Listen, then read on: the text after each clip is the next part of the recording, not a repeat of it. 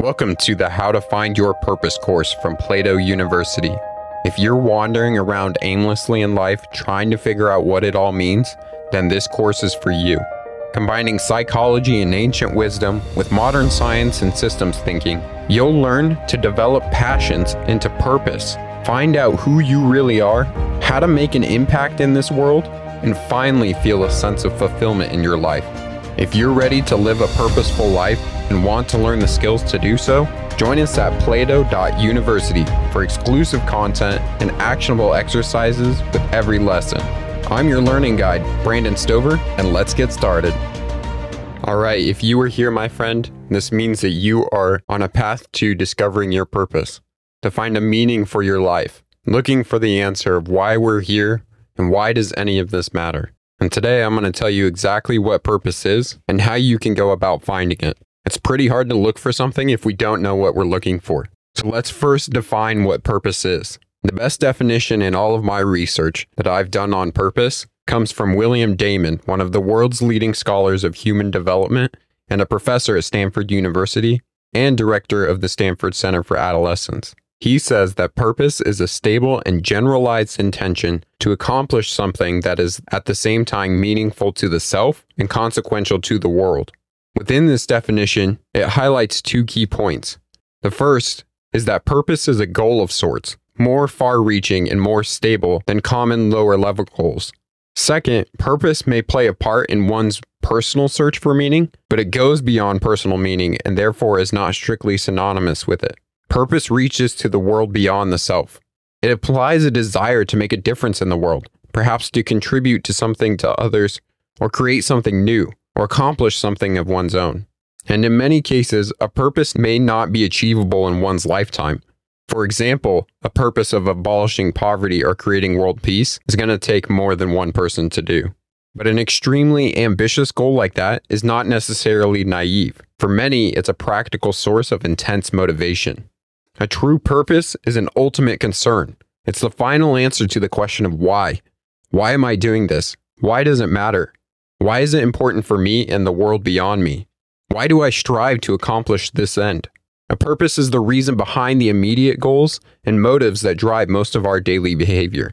And much of the time, goals and motives come and go because they're immediate directions in our life, not ultimate concerns. They're means to a more important ends. But a purpose is an end in itself, an ultimate goal that drives the shorter-term goals. Now, it is important to note that short-term goals and a long-term, larger purpose are not unrelated. Studies have shown that where no larger purpose exists, short-term goals and motives usually lead nowhere and soon lead to being lost with no direction. Now, a purpose can be complex and ambitious, like I want to help nations of Africa find ways to stop the spread of malaria. Or they can be more modest and familiar. I want to have a nice family and take care of my children. And they can often change over time, as a person may add new ones or extend their purpose over the years. But it is in the nature of a purpose to endure at least long enough for the person to express commitment to it in action, and usually to make some progress toward accomplishing it. The pursuit of a purpose can organize an entire life, imparting not only meaning and exhilaration, but also motivation for learning and achievement. And many of the great philosophers of our time, they knew this idea about purpose being an organizing idea. In fact, Nietzsche even called a purpose an organizing idea, something that was a central theme for one's life.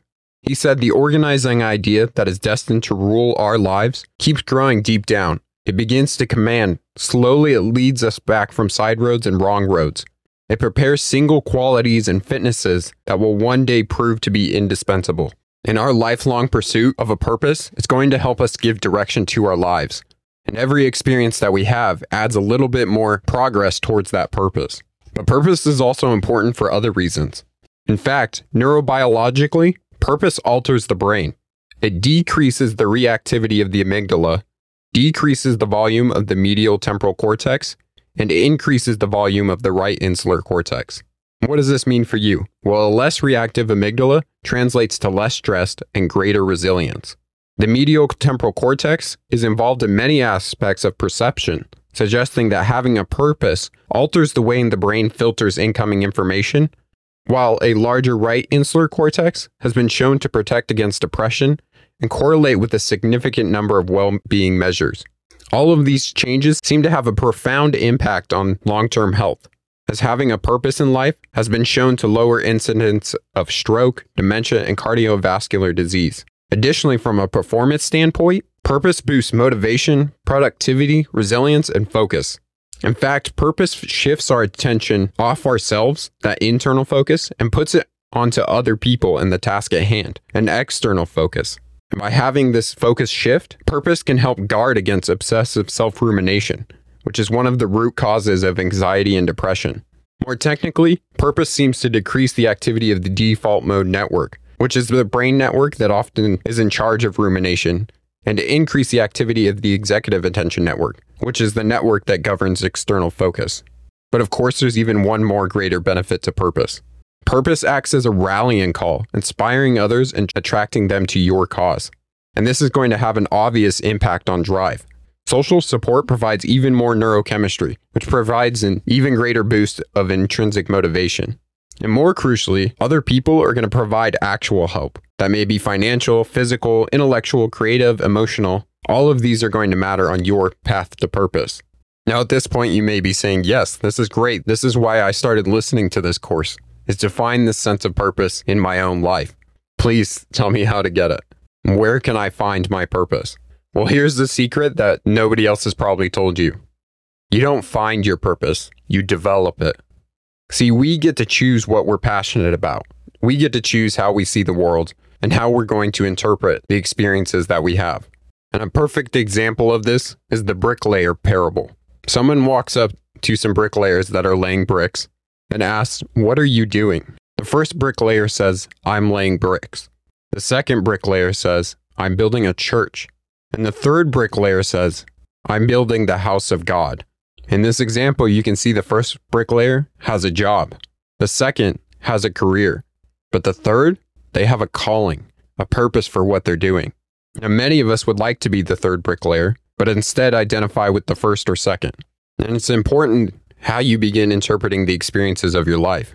If you look at things just like tasks or jobs, you see them as a necessity of life, much like breathing or sleeping, but they're not bringing you much energy. If you start looking at the work and the experiences that you do as a career, you view your job primarily as a stepping stone to other jobs, to reaching some goal far off into the future. But when you start viewing the work that you're doing as a calling, it becomes one of the most important things in your life. In the parable of the bricklayers, everyone has the same occupation, but their subjective experience, how they themselves viewed their work, couldn't be more different. A lot of people assume that you need to find your calling. And that brings up a lot of anxiety that comes from the assumption that your calling is like a magical entity that exists in the world, waiting to be discovered. This is also how people mistakenly think about interests. They don't realize that they need to play an active role in developing and deepening their interests. A purpose is not something that's fully formed that you can go out and find. It's more dynamic. Whatever you do, whether you're a janitor or the CEO, you can continually look at what you do and ask how it connects to other people, how it connects to the bigger picture, how it can be an expression of your deepest values. In other words, a bricklayer who one day says, "I'm laying bricks," might at some point become the bricklayer who recognizes, "I'm building the house of God." Nietzsche famously wrote that God was dead, meaning all the things in life that gave us meaning before, we were going to have to develop for ourselves. Society was no longer going to give us this. And although society tries to give us a standardized template, it's often devoid of meaning. We don't understand why we're going through it. It's just being shoved down our throats, being told to go forth with it. But Nietzsche felt we could escape that chaos.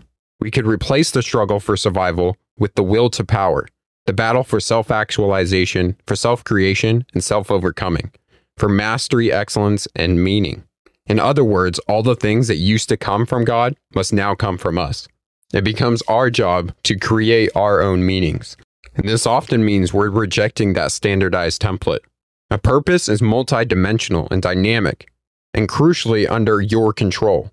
A purpose is not something to be followed, but something that's developed by you.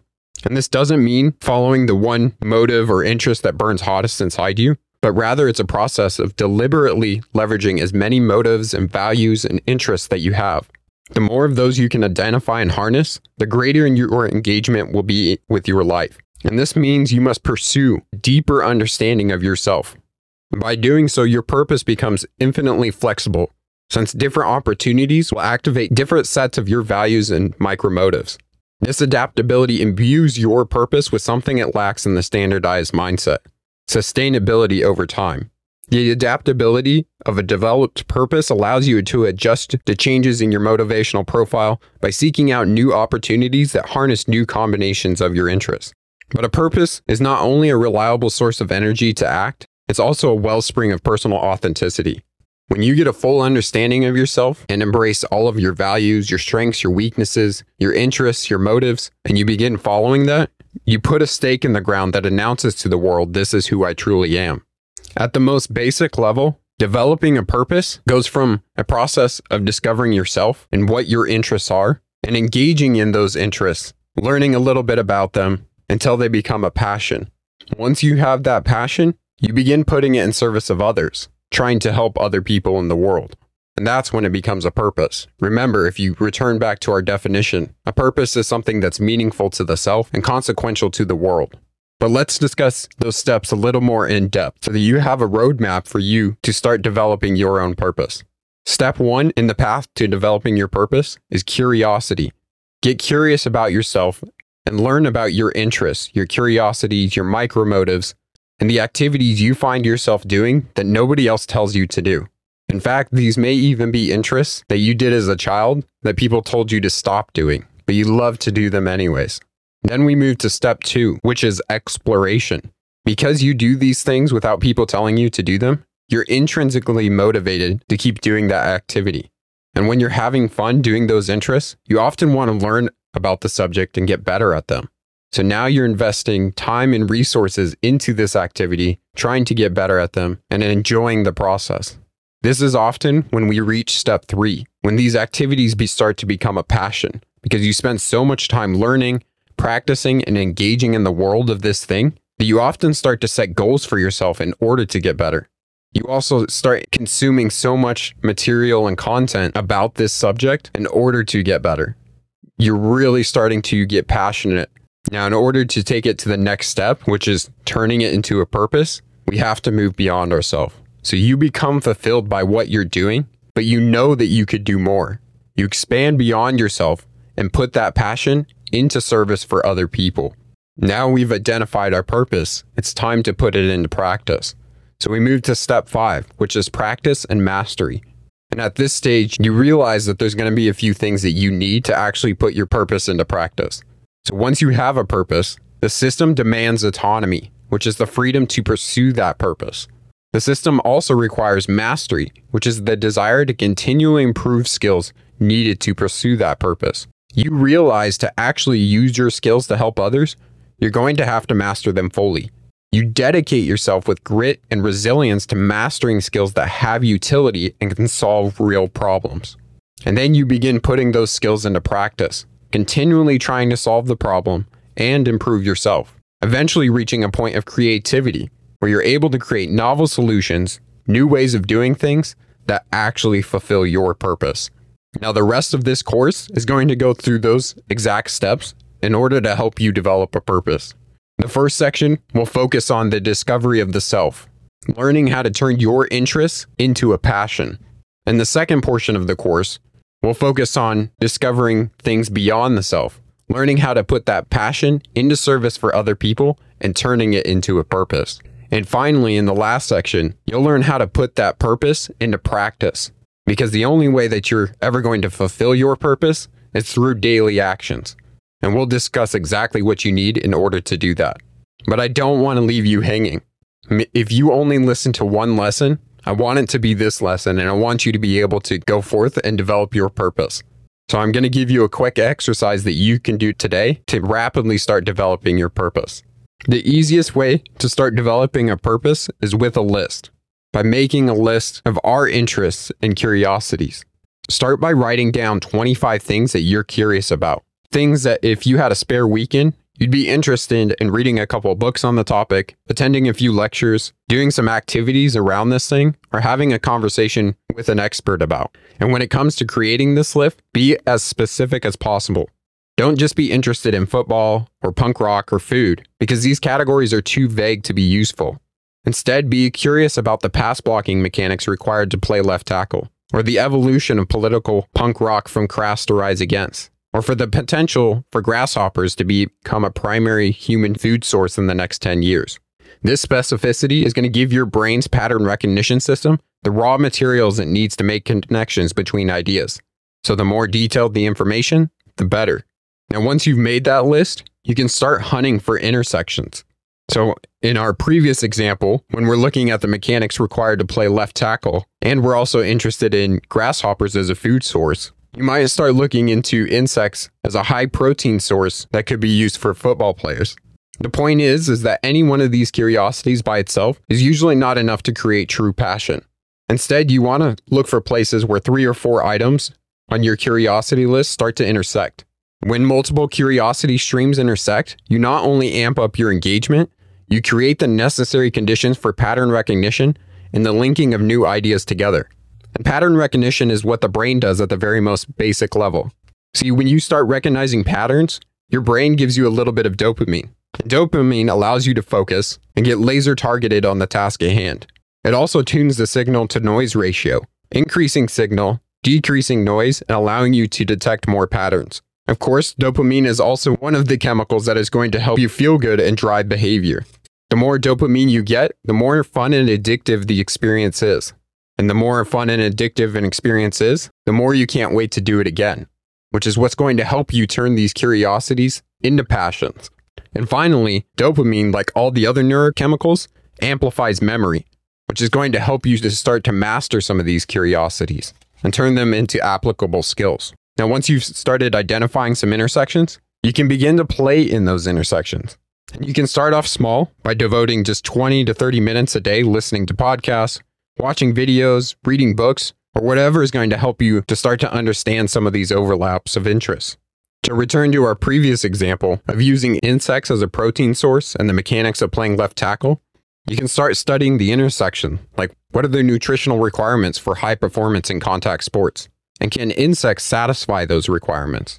The goal here is to feed the curiosity a little bit at a time and feed them on a daily basis.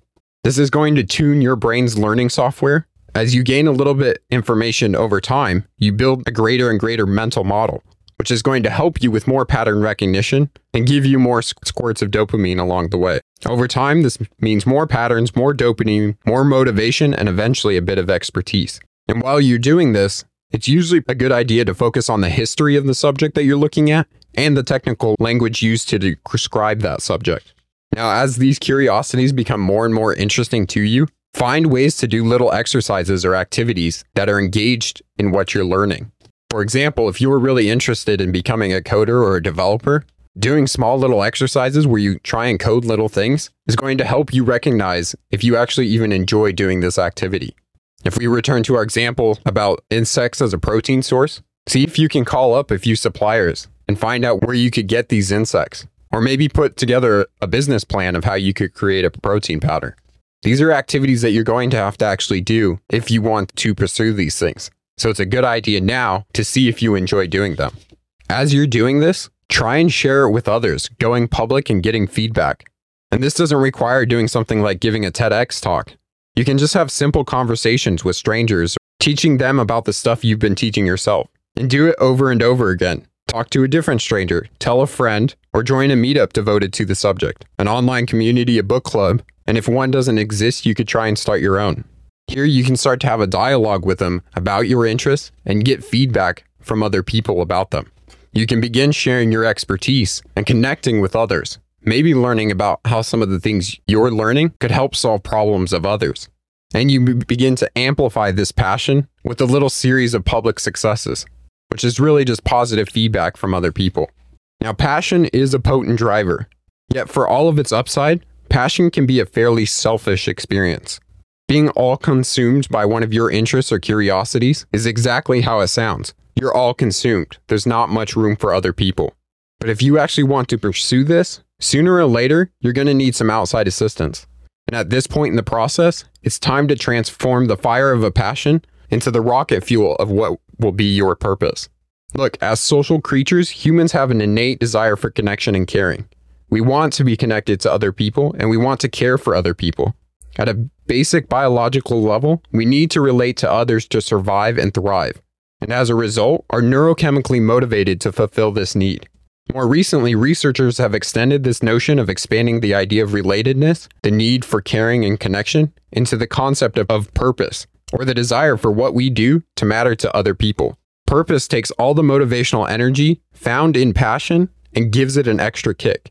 Now, when it comes to crafting your purpose, you need to dream big. This is going to become the overarching mission statement for your life. It should be large and audacious, and it should be transformative, being able to bring significant change to an industry, community, or the planet. And it should be a clear why behind the work that you're going to do. So an easy way to identify this, to take this passion, the thing that's meaningful to the self, and start to connect it to other people, is to take out another piece of paper and write down a list of 15 massive problems that you would love to see solved in the world. The things that probably keep you up at night. Hunger, poverty, protecting biodiversity, or my personal favorite, education. Next, look for the spots where your core passion intersects with one or more of these grand global challenges. A place where your personal obsession might be a solution to the collective problem. It's an overlap between your passion and what's going on in the world. If you can zero in on that target, you found a way to use your newfound passion to do some real good in the world. And that's a legitimate purpose. So for your activity today, go through this process of making a list, looking for intersections, playing and experiencing inside those intersections, going public and getting some feedback, and looking at how you can turn that passion into a purpose. Now, if you want an in-depth analysis of yourself and the problems that are going on in the world and how you can bring those two together to create a purpose, then I urge you to continue on with this course. Every lesson is exactly like the one that you heard here and is specifically designed to take you through this process of going from a curiosity and an interest, turning that into a passion, and developing that into a purpose. So I look forward to seeing you in the next lesson. Thank you for taking the How to Find Your Purpose course. To get everything you need to develop your purpose, including advanced resources, personal coaching, and a community of passionate learners, then visit plato.university/courses/purpose and join us for free. Again, that's plato.university/courses/purpose. This course was produced by Plato University, where students turn passions into purpose and learn skills to change the world. Learn more at plato.university.